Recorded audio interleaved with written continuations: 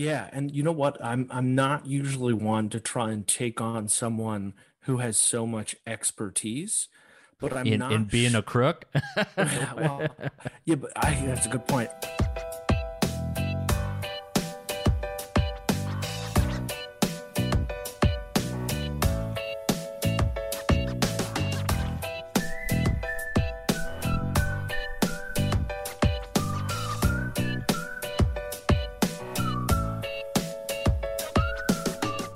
Hello and welcome to Consumer Choice Radio. We're broadcasting on the Big Talker 1067 FM every single Saturday at 10 a.m. Eastern in Wilmington, North Carolina. Check out our website, consumerchoiceradio.com. You'll find all of our past interviews and links, show notes, everything else that you want to see, we will have there. I'm one half of your host, Yael Usoski, broadcasting to you from Vienna. And it's quite a week, and the guy who's going to be here with me on the mic is my co-host, David Clement. David, how goes it? It's going pretty well. What a week. I know we were just speaking off air. This is definitely one of my most anticipated shows for two exciting reasons.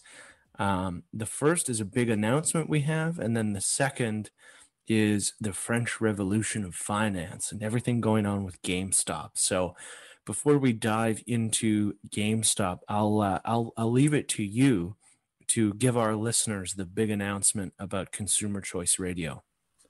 So, guys, we are very excited. It's been a year-long project putting this radio show together.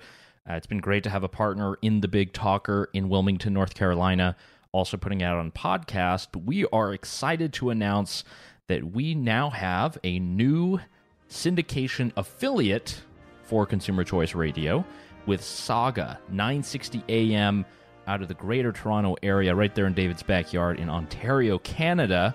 So, David, we've made it. We are now, I guess you can say, internationally syndicated radio hosts, and our program is will be beaming across North America. Yeah, I don't think a lot of people get to say that their show is carried in more than one country. So super excited to join the Saga 960 team.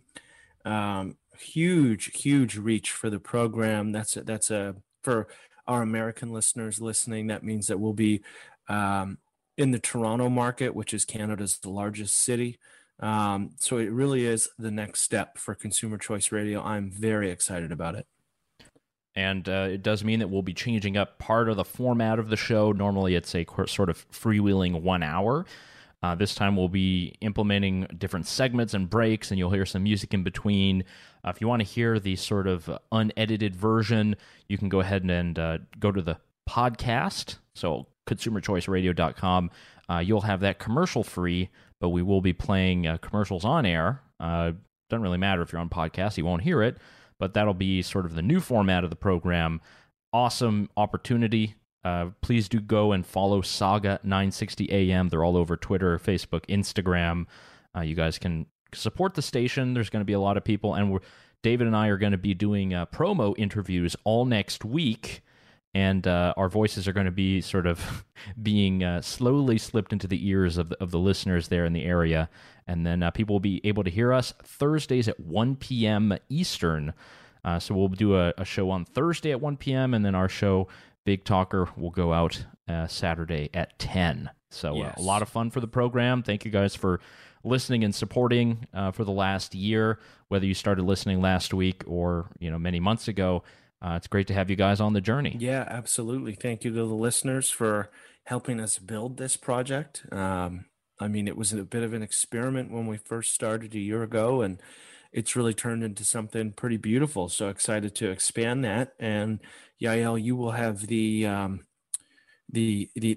responsibility, I'll put it that way, of making sure that I'm not too long-winded and going over for time with our new, more strict timeline for the show. So yeah, good luck on that. Well, one. It's more than that. It's a full-time job. Day trader hours, David. It's day trader hours that it's going to take me to try to calm you down into condensed window segments. And speaking of day trading, David, there's a reason, I guess, that I've got 55 tabs open to the markets, looking at the crypto markets, looking at the stock markets, and awaiting the morning bell. And that begins our drama today on Consumer Choice Radio as we dissect the insanity of the last week. David, I know you came prepared with notes. You did your homework. I did. Let us begin. Yes. Okay. So everyone has been talking about GameStop.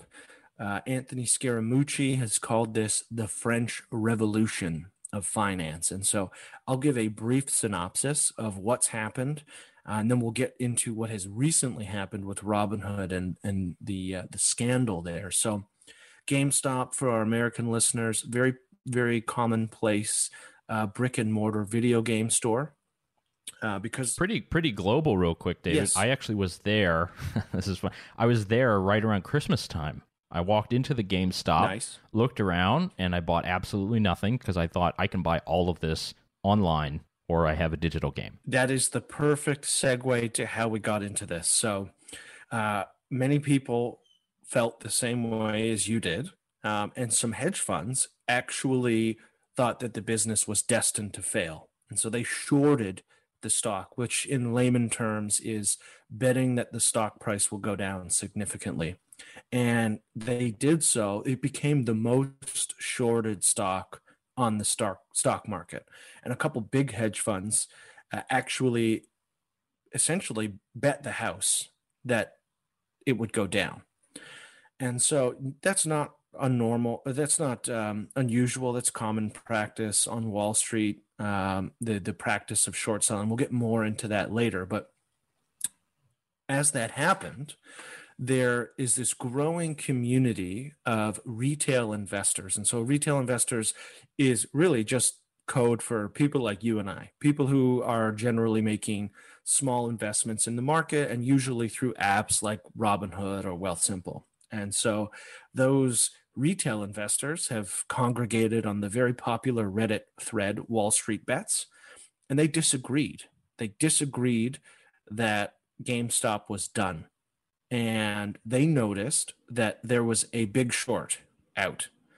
And so through Reddit, and actually with some pretty serious financial analysis and credibility, they said that the share price would go the other way.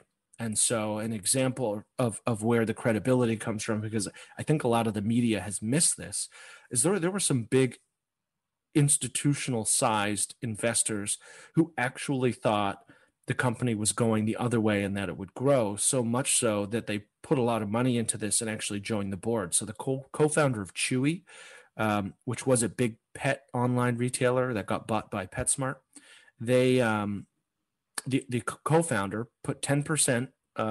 He bought 10% of GameStop, and he joined the board. And so retail investors were like, "Oh, okay, this company's going to turn around. We're gonna like this company is going to turn around. There's the right people now, kind of managing the ship. Whether or not that's true, I do not know. I'm not a financial advisor, so these are just my uneducated views. But then the stock started to skyrocket. You had retail investors to go to the Reddit thing very quickly. From what I've been reading, the genesis, at least on the thread, goes back to this user who, Chicken Tendies. As far as I know, his name is Deep Value. Can't say it on the radio.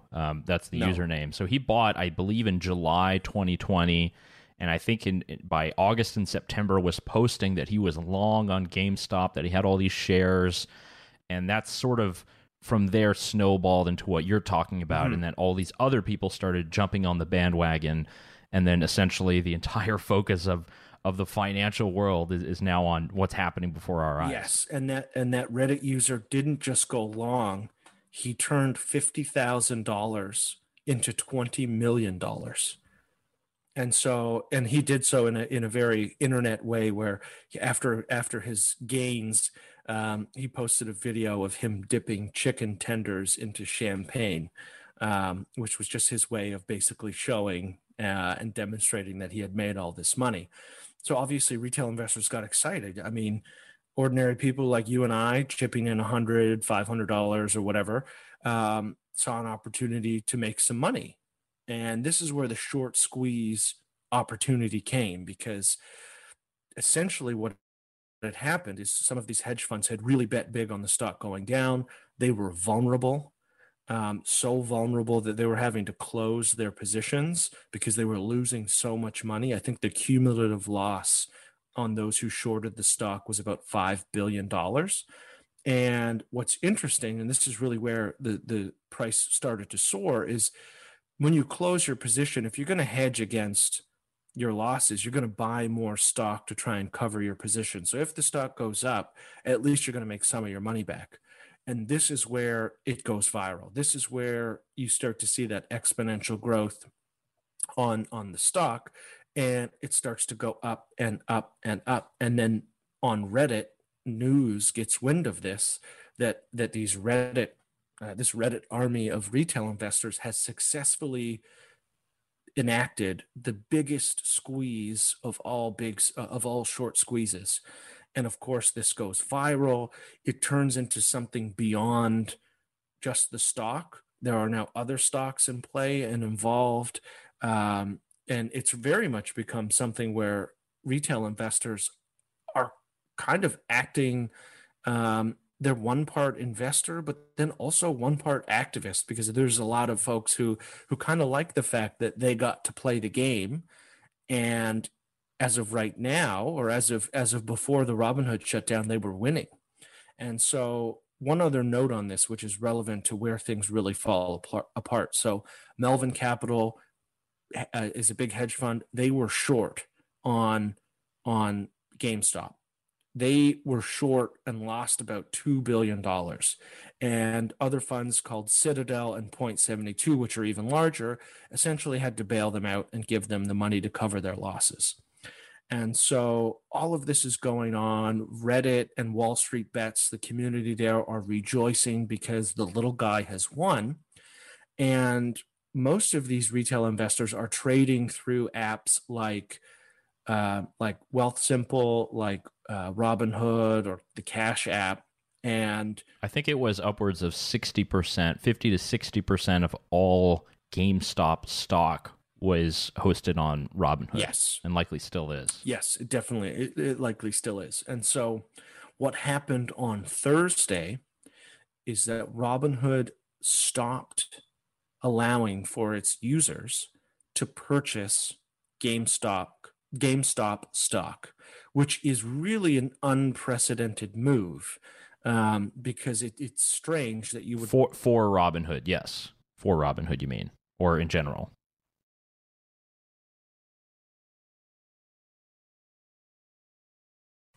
Correct. Yes, you could no longer. There are hot stocks like AMC and BlackBerry and Nokia and Naked Brands and a handful of other um, companies. And so they stopped doing this. Obviously, the Wall Street Bets and Robinhood crowd were outraged because this was their platform that they were using.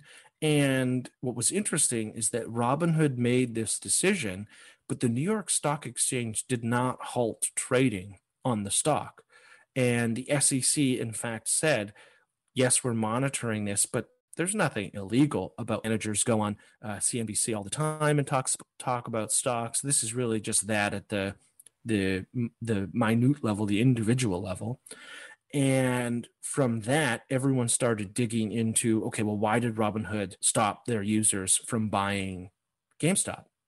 And unfortunately, I'm not accusing anyone of impropriety, but one of the theories out there is, so because Robinhood is free for users, they don't charge you for your trades. They actually sell market research and data to companies. And one of their biggest clients is Citadel, which, if you remember just a few minutes ago, is the fund that bailed out Melvin Capital.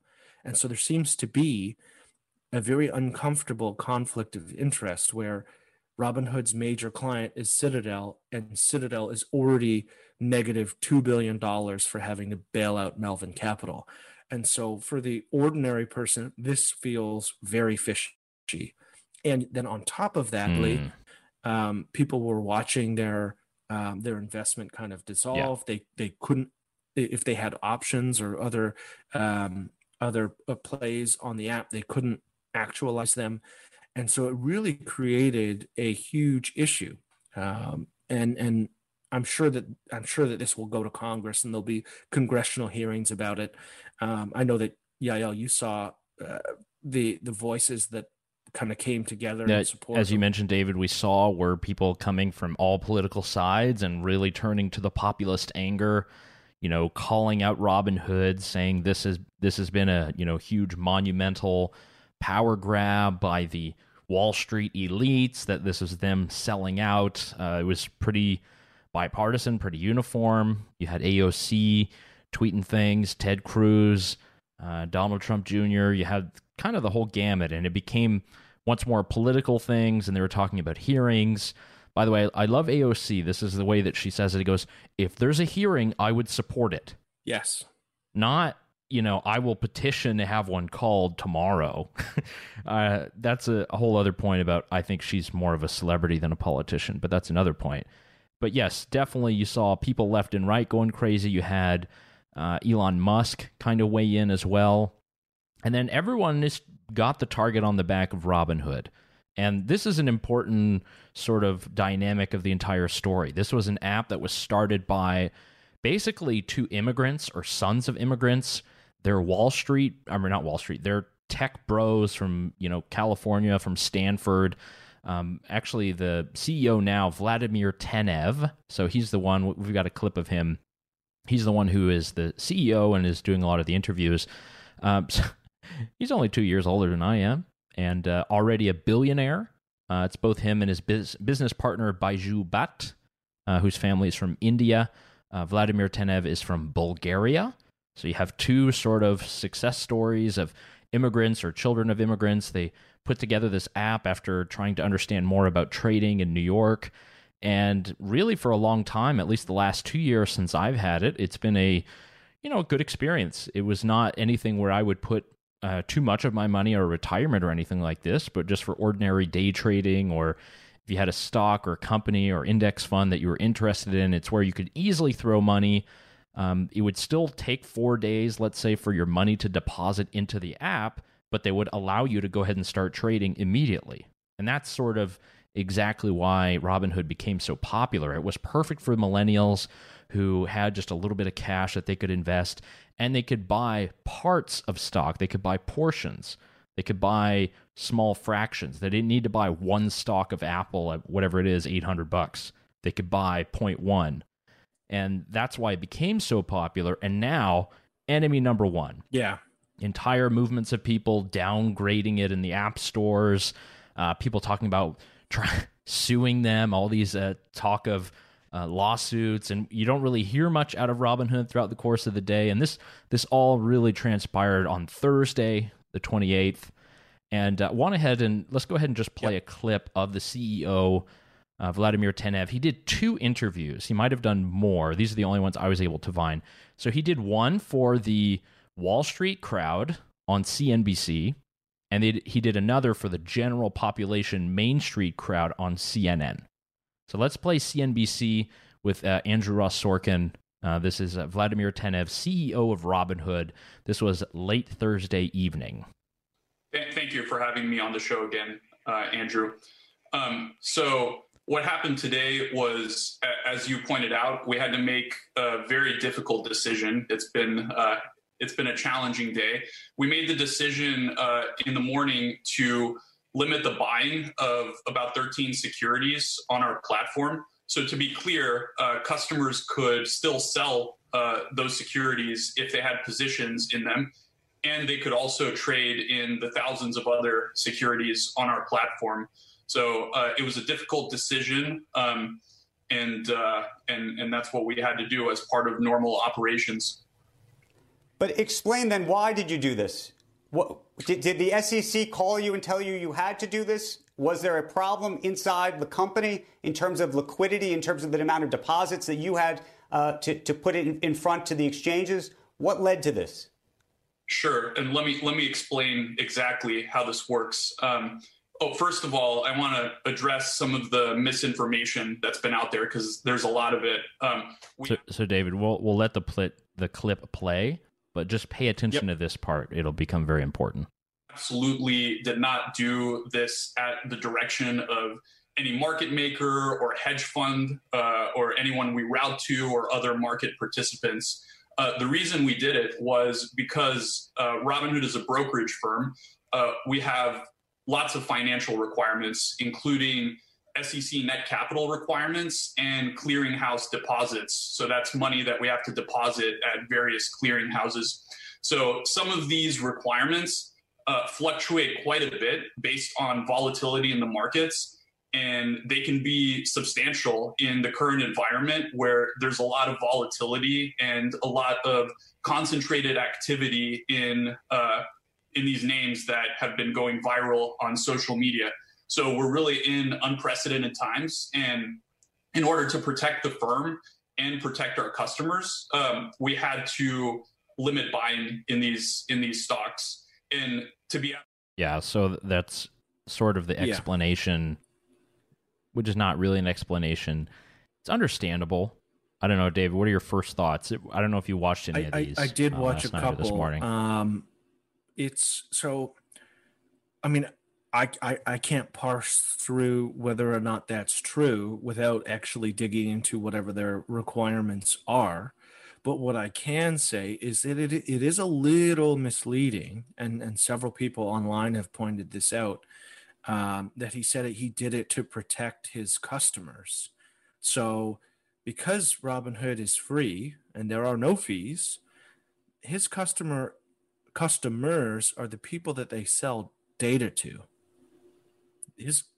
Well, hold on. Let me run to the defense real quick, because I think this is what's complicated. And look, this guy is, I don't know what he is, a financier, an engineer. He's a tech bro, right? He doesn't understand communication and how you actually can talk to people.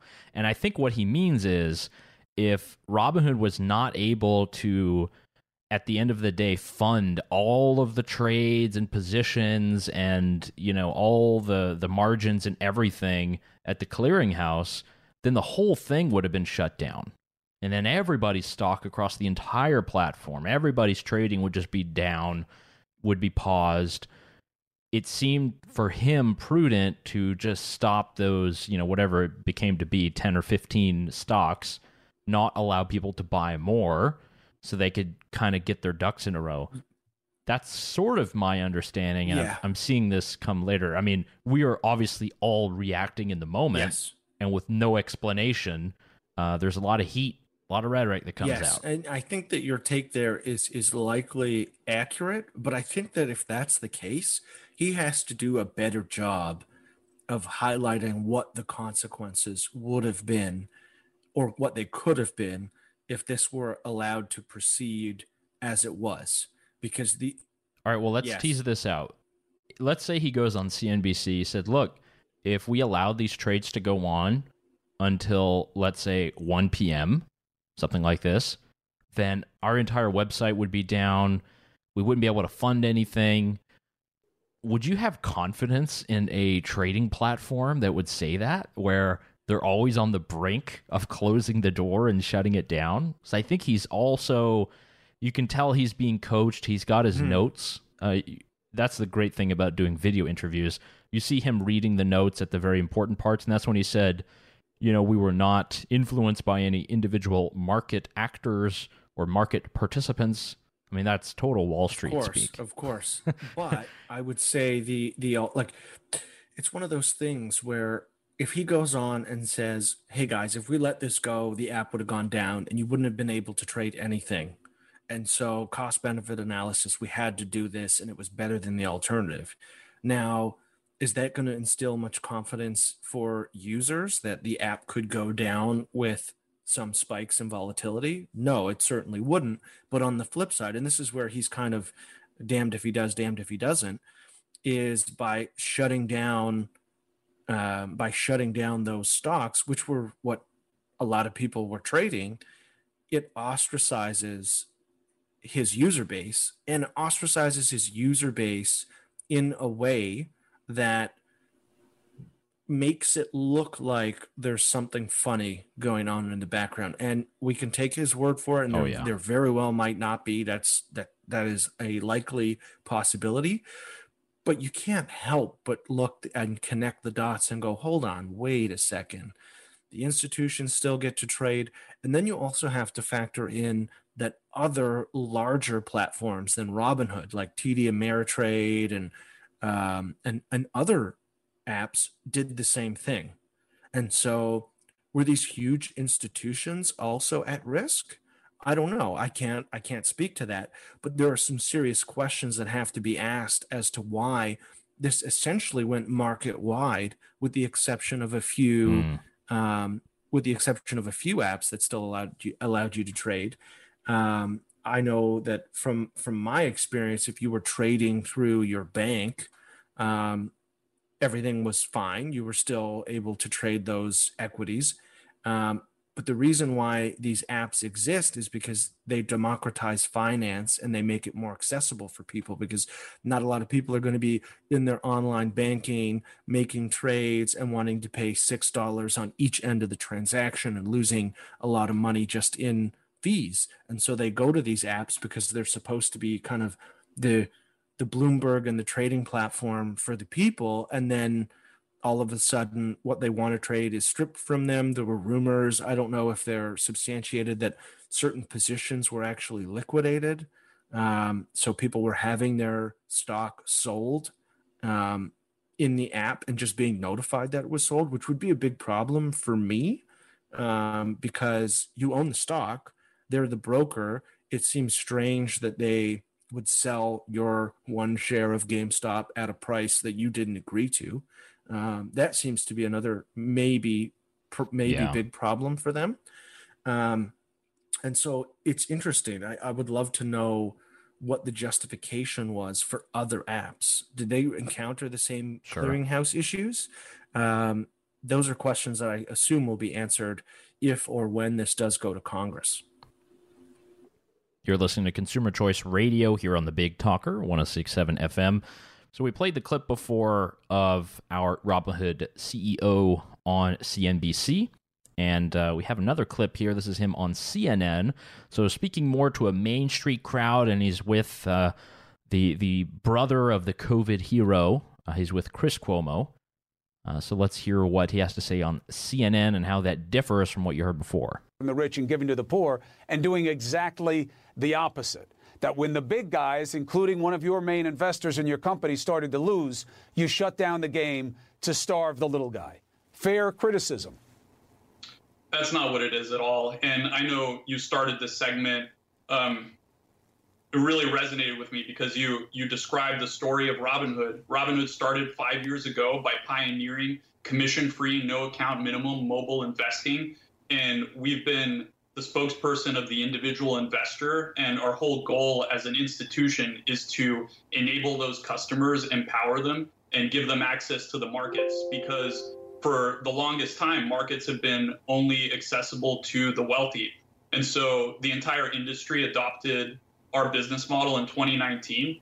And in 2020, we added millions of new customers. The entire industry added millions of new customers who took advantage of the market rally and became investors for the very first time. So, we had to make a very difficult decision to protect our customers and our firm. Why? But we in no way why? Explain why you had to do it if it wasn't to protect the guys who had shorted the stocks, which are the big hedge funds. How are you helping the little guy investors? Well, I know that there's rumors around that, we were directed by market makers or other market participants to do this. And I want to be 100% clear. This decision was not made on the direction of any market maker or other market participants. Real quick, David, I paused it. Did you notice the use of a performative in there? No. Do you know a performative? No. So a performative is a very unique linguistic tool. It's something that we learned in debate class. It's something positive that you affirm that essentially acknowledges something, but is separate from what you're about to say next. So in a way, it's basically saying, I want to be clear. we didn't do Yes. X. Well, he's honest about wanting to be clear, but the X part is not true. Just like the Bill Clinton, let me be clear. Okay, got it. Or I want to be clear. So performatives are usually used to try to provide emphasis, but many times are sort of hiding the actual truth. All right, let's go. How'd you do it? Robinhood, as a brokerage, has lots of financial requirements, SEC requirements. We have to put up money at clearinghouses. The amount of money that we have to put up depends on market volatility, and we're in a historic situation where there's a lot of activity and a lot of buying concentrated in a relatively small number of symbols that are going viral on social media. So we haven't really seen anything like this before. And to prudently manage the risk and the deposit requirements, we had to restrict buying in these 13 stocks. But customers that held them could sell throughout. Thousands of other securities and stocks on our platform were available to freely trade. And our number one priority, as you mentioned, is to make sure our platform is reliable, stable for our customers. We're serving our customers and giving them the tools. But that's exactly what's a question now. We're doing everything in our power to turn it back on as soon as prudent. Well, we have no choice. We have to comply with all financial requirements. And the SEC hasn't said you had to do this. Well, lots of brokers have to comply with these financial requirements and have issued restrictions on some of these names. And this is an industry-wide thing. You yourself mentioned that other brokers this week have imposed restrictions. And not speaking for other firms, but for Robinhood in particular, this isn't because there's deals happening with market makers we route to or market participants. But then why did you allow people to keep selling but not buying? The reason that is so troubling to people. All right, so it kind of goes back and forth. But what, interesting sort of thought. I don't know. I didn't get much more detail, but yeah, I think you're right. If that actually was the situation, I think he could afford to be frank. I mean, the amount of it's a private company, but if it was itself public, good God, it'd be in the tank right now. and also just look at the impact. So it doesn't sound that egregious to say people were still allowed to sell, right? Giving them that like little tidbit, like at least you were still able to sell.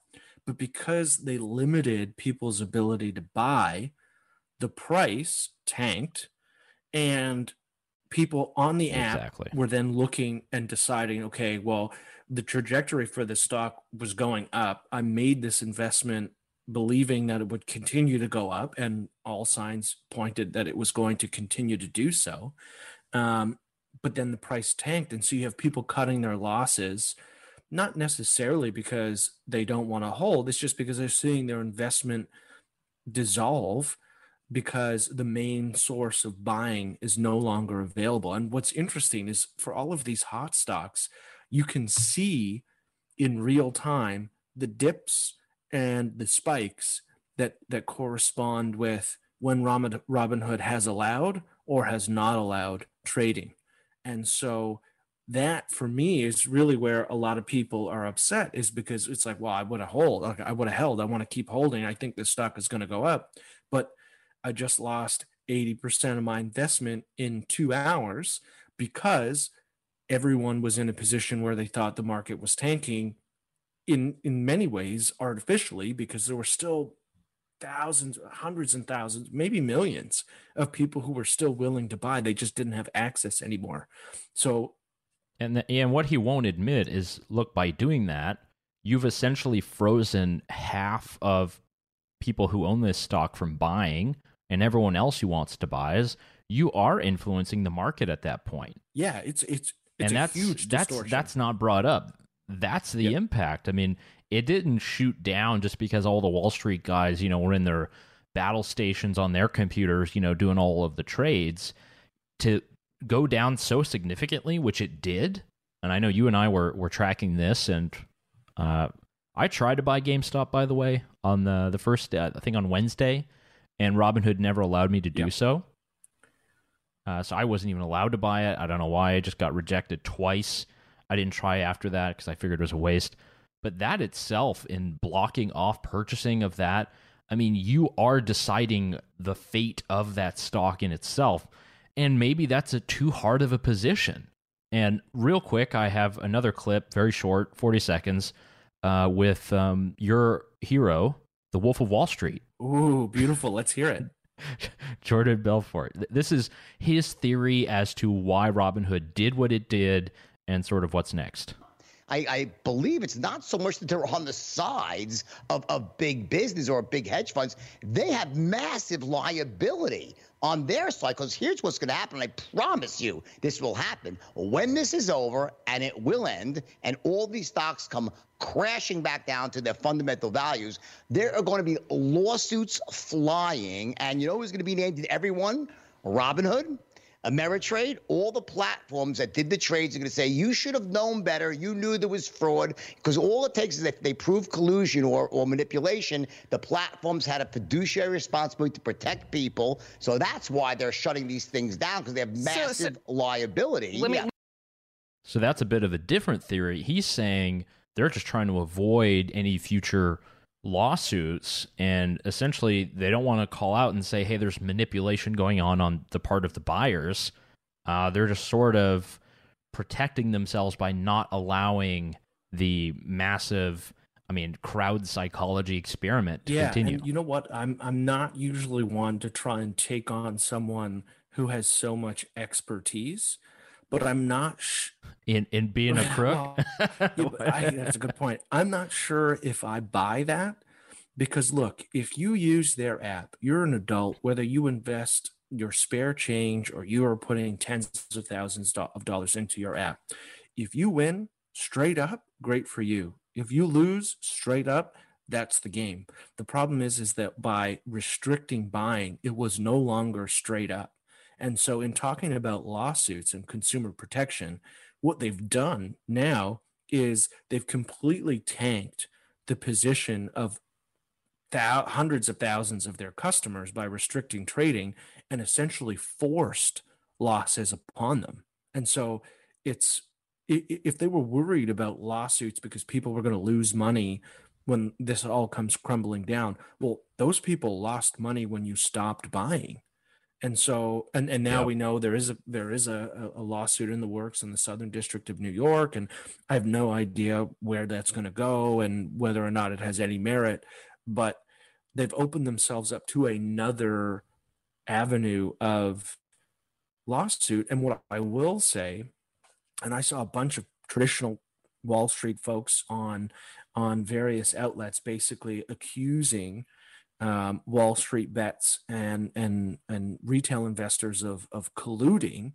And the appropriate response from folks who follow that was, hold on a second. We're sharing our thoughts on what we like. We like the stock. We don't like the stock. We want it to go up. We think it will go up. It's no different than when a hedge fund manager goes on CNBC and says, this stock I think is going to grow, whether the fundamentals of the stock are good or not. And so it's no different than the conversations that exist in the media when we talk about reporting of the stock market. And to their credit, the retail investors have outfoxed Wall Street before. Now, they didn't do it in a big squeeze, but much of the surge of Tesla can be attributed to retail investors believing in the company for the right reasons or the wrong reasons. Who knows? Maybe they just like Elon Musk, or maybe they think that Elon Musk's battery technology and cars are the way of the future. We don't know, but they have outfoxed Wall Street before. And so for me, it just, if that explanation feels uncomfortable. And obviously a lot of that will have to come out in the wash when people really analyze this. And so I don't know which direction it's going to go, but it feels uncomfortable. And I think that's why AOC, Ted Cruz, Elon Musk, Dave Portnoy, they've all basically come together and said, hey, whoa, what's going on here? Because it just feels unfair. It feels unfair that in the name of trying to protect retail investors, you force them into a losing position. So, yeah. And this is it's a broad consumer question, and I think, David, you probably agree with me. If we are to introduce any kind of governmental regulation or oversight, it'll likely make it worse, and probably make it much worse for any kind of ordinary investors. Yes. Who knows what kind of restrictions they would then put? It's like, well, you need to make sure you have an XX, amount of liquidity at the end of the day. Well, then most of these apps can't even exist. Yes. So that's unfortunate. And one person you didn't mention that I did want to play very quick, because you did mention Tesla. It's not Musk. As far as I know, he hasn't done any interviews.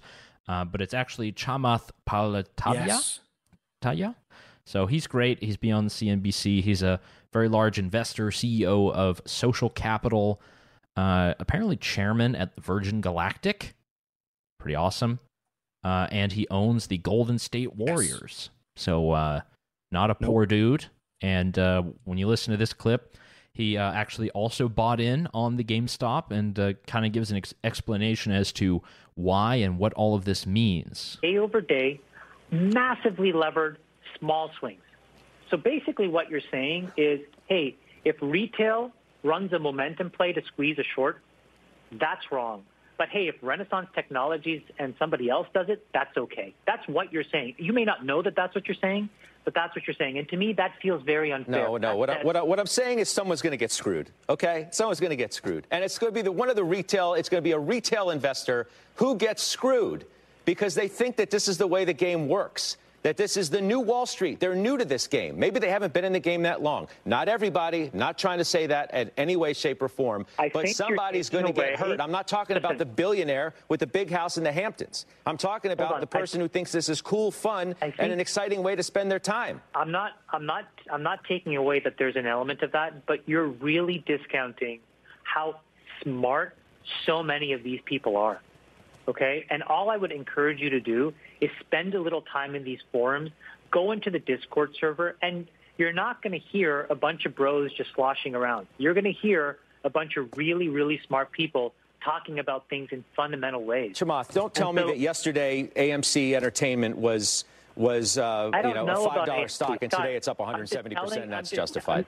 Don't tell me that some of these names are justified to being where they are. Scott, it's one company in one moment of time. What I'm saying is there's like 10 companies, 15 companies, 20 companies. You're broadly sweeping with a broad brush that says these guys don't know what they're doing and they don't deserve to do what they are doing. And what I'm telling you is there is a small part of momentum, there is a part that's fundamental analysis, and then there's a part that's just sticking it to the man. I'm not taking you away from that. But the reality is it's all allowed in a free market. And all of a sudden, if you start to gate decisions by individual people, all you're going to do is systematically lock in institutional ways of making money for institutional clients.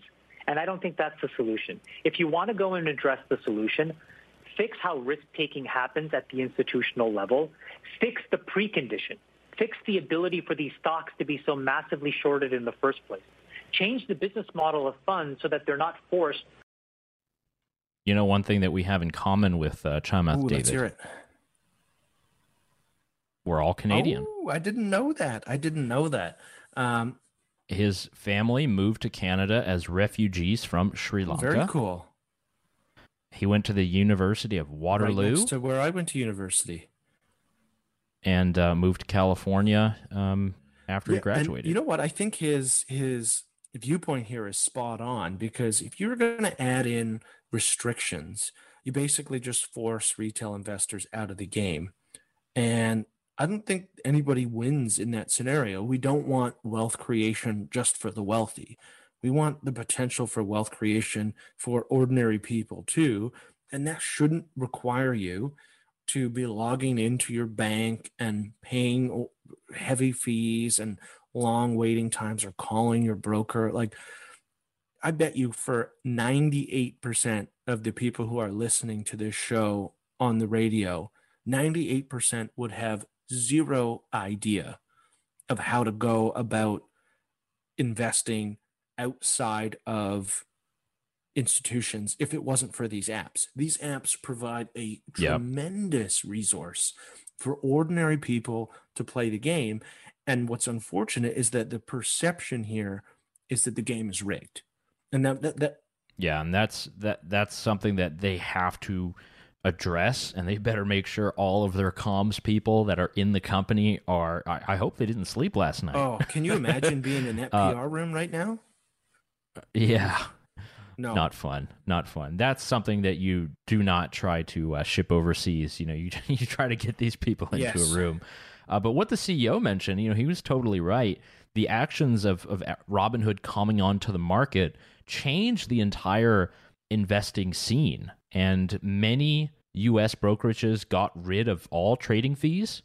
This is just in the last year. I mean, I remember making trades 2 years ago, having to pay $8 each time, $7 each time, sometimes a percentage, all depending. And it really did change things. And maybe this is just another example of where you have huge innovation by one player. They eventually fizzle or get trampled, and then the unicorn rears its head and takes over. Yeah, this is, you know, look at MySpace, look at AOL. It's the Uberization of finance. And to put this into perspective for people who are listening who may not know the differences, like why wouldn't you just trade through your bank or some account with fees? We're talking about people who, in many instances, are investing with their loose change. So if you're going to buy $30 worth of some stock that's $1.39, it could be a good investment, it could be a bad investment, but if you're paying $8 fees on the buy and the sell, the consumer's getting soaked, and they don't invest enough money to actually make money, because in order to sell, that stock has to triple in order for you to at least cover your $16 on trading fees. And so you're always negative when you start out. You're down your fee. And unless you're moving big money, like unless you're moving $500, $1,000, $10,000, it can be hard to just overcome the fees. You need some really rapid growth to overcome the fees. And so this app-based investing, especially with no fees, is a huge tool for people to play the game. And I think that that's a good thing. I also agree with Chamath that if you go into these forums, yeah, there's a lot of weirdos just saying hold, buy. But there's also some serious breakdowns of why they think a company's good. And there are people explaining like, hey, I think this company is good because they have good market share, they have good retail access, they've brought somebody new onto the board who's going to revamp the company, et cetera, et cetera. Those, I mean, that's a legitimate viewpoint. It could end up being false, completely false, but it's a legitimate viewpoint. And it just shows you, also the bedfellows here. So Chamath, we just played his clip. I didn't catch this, but apparently on Thursday night, he hopped on Twitch with AOC. Oh boy. So they had a Twitch convo. I got to go find that. Yeah. And here's this guy, this uber capitalist billionaire. You know, I mean, he does have his own investing firm, right? And he's being invited onto AOC's platform, and they're probably having a good time. Maybe they're playing Animal Crossings or something like this. But he's brought in, and he's sharing the same indignation and anger. And it's going to continue. My hope, one thing that you did not mention, David, is that while all this is happening, and there's a lot of different conversations happening about people investing and getting into the market, and I would say that the larger trend that we're going to see is that people will be coming into the market and trying to trade a bit more. Sure, a lot of people will have lost out because I don't know if they're going to be huge spikes. I mean, I don't know. If I knew, I'd be a billionaire. But I think people are going to be moving to the decentralized finance stuff. They're going to start looking more at Bitcoin, at Ethereum, and all these other markets where, these exchanges, they're plentiful. There are many. And fees are incredibly low. They don't shut windows. There is no closing hours. They're open 24/7.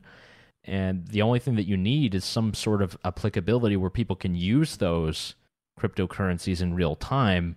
That's a whole other complex subject. But just to know that, you know, everyone is at home, and I've heard this argument before. Everyone is at home. Everyone is locked down after a raging pandemic, told to stay home. Nothing's open. What else are people going to do but, you know, take their checks or, you know, whatever small money they have and invest in the market? I mean, this is probably adding so much to it right now that a lot of these people are not able to go out and have a good time. Everybody's kind of glued to their computers watching these prices and kind of just throwing as much money as they can into it. And it's funny, when Joe Biden gave his inauguration speech, he was talking about unity.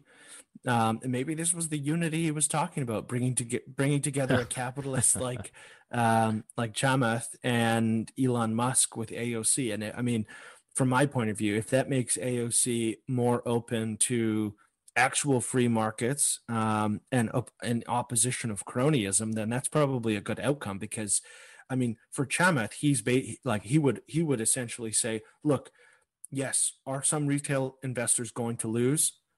Yeah. I mean, that happens. That is how the market works. You are making, whether they're informed or not, wagers on the performance of a particular stock. And so long as the game is fair, there are going to be winners and losers, and that is okay. It's when the game isn't fair that it isn't okay. And unfortunately, the likes of Elizabeth Warren and AOC often fall on the side of, okay, well, Robinhood shouldn't be able to do this. It's too easy for people to invest. And of course, the response, which we've already heard, is, okay, well, then that just means wealth creation for the wealthy. And that should be the antithesis of progressive politics. And so I hope that the criticism from progressives isn't, this is the free market and it failed us, because it's not. It should be, okay, how do we actually make this more free and fair? Because the two are related. Yeah, and it is hilarious, because the people who are generally, again, anti-capitalism, anti-trading, anti-markets are hopping onto the bandwagon saying people need to be able to buy shares. We need people in the stock market. Hilarious. And as fellow Canadian and American Kevin O'Leary pointed out on Twitter, he was wearing his Tax the Rich AOC sweatshirt, and he showed how much it was. It was something like $57. That's wild. So overpriced. And he was saying, yeah, I said what's the marginal cost here? Like what's the actual unit price? Probably $6. So high margins. I love it. Yeah, he says. He goes. I think he said something along the lines of gross margins make even the most rabid socialist capitalists. We could be in business together. Call me. Yeah. So, I mean, really interesting. And then one other angle, I know that we're going to be running out of time soon, but there's also another emerging story of whether or not there's a conflict in the Treasury Secretary, Janet Yellen, who's I like this. Received, yeah, I didn't get a clip. Yeah, so she's received, I think it's like upwards of $800,000 in speaking fees from some of the firms who we've already spoken about. And so I think one of the questions I don't criticize whether she deserves to get paid a lot of money for speeches or not. I don't know. That's up for the people who are paying it to decide. But there is now like an ethical question of if she's weighing in, she will have to do so in an unbiased way, knowing that she's made almost $1 million off of people who have a vested interest in what her comments or decisions are. And so there's a huge possible conflict of interest there that hasn't really, there's been some murmurs about that, but I think that's going to be a further discussion that the Biden administration is going to have to wrangle with, is how I think it's going to be swept under. You don't think anybody will really talk about it? I think it'll be talked about. I think absolutely nothing will happen, and it'll be the same platitudes, because this is not the Trump administration. Yes, yeah. And if this happened and, a Janet Yellen type person was in there and there was some connection to the company, every single member of the financial press or the political press would be calling for bloody murder. Yeah, if Mnuchin was paid to speak at Citadel for $800,000 and was weighing in on decisions on what the government does next as a cabinet secretary, there'd be calls for him to resign. Oh, no, it would be intense. It would be corruption. It would be, top level. And all this is kind of unfortunate. And in the background, and something we haven't even talked about, is obviously the new Joe Biden administration and the executive orders that are happening and a lot of the attention. There have been a lot of questions. There's a lot of, there is a lot of opposition to what's happening, but because it's not Trump, the eyeballs have kind of rolled back. And in a way, isn't the media lucky that Trump exits the scene? He exits the scene. The ratings bonanza that was Trump is gone. Thankfully, this is right there in our laps. Yes.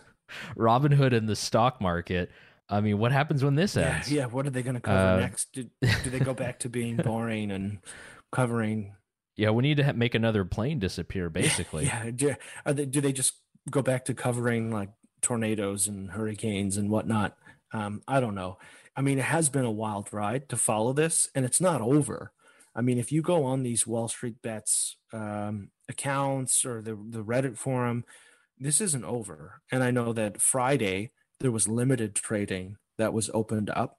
We'll see what impact that has on the overall performance of what we'll call these hot stocks, but it's not over. You can see in these forums, essentially people asking where else they can go. They're liquidating everything that they have in Robinhood or transferring it to other brokerage accounts. And so they're not going away, and there's nothing particularly illegal about what they're doing. And so this is going to be something that sticks around for a while. Some people thought that Scaramucci was maybe a little over the top, calling it the French Revolution of Finance, but it really does feel like the battle of the little guy versus the big guy, David versus Goliath. And well, this is exactly why consumer choice is important. That's exactly what we do, David. And yeah, we got plenty for us, guys. Thanks so much for listening. We have our great launch next week on Saga 960 AM. So thank you guys for listening. We'll talk to you next week. As always, it was a pleasure. And that does it for Consumer Choice Radio here on the Big Talker 106.7 FM. Thank you for joining us for the hour, and for all the other past shows and archives, check out Consumer Choice Radio for much more. And as always, if you are listening online through your favorite podcast app, we appreciate that. Be sure to like and subscribe to the podcast and follow us on Twitter at Consumer C Radio. Thanks again.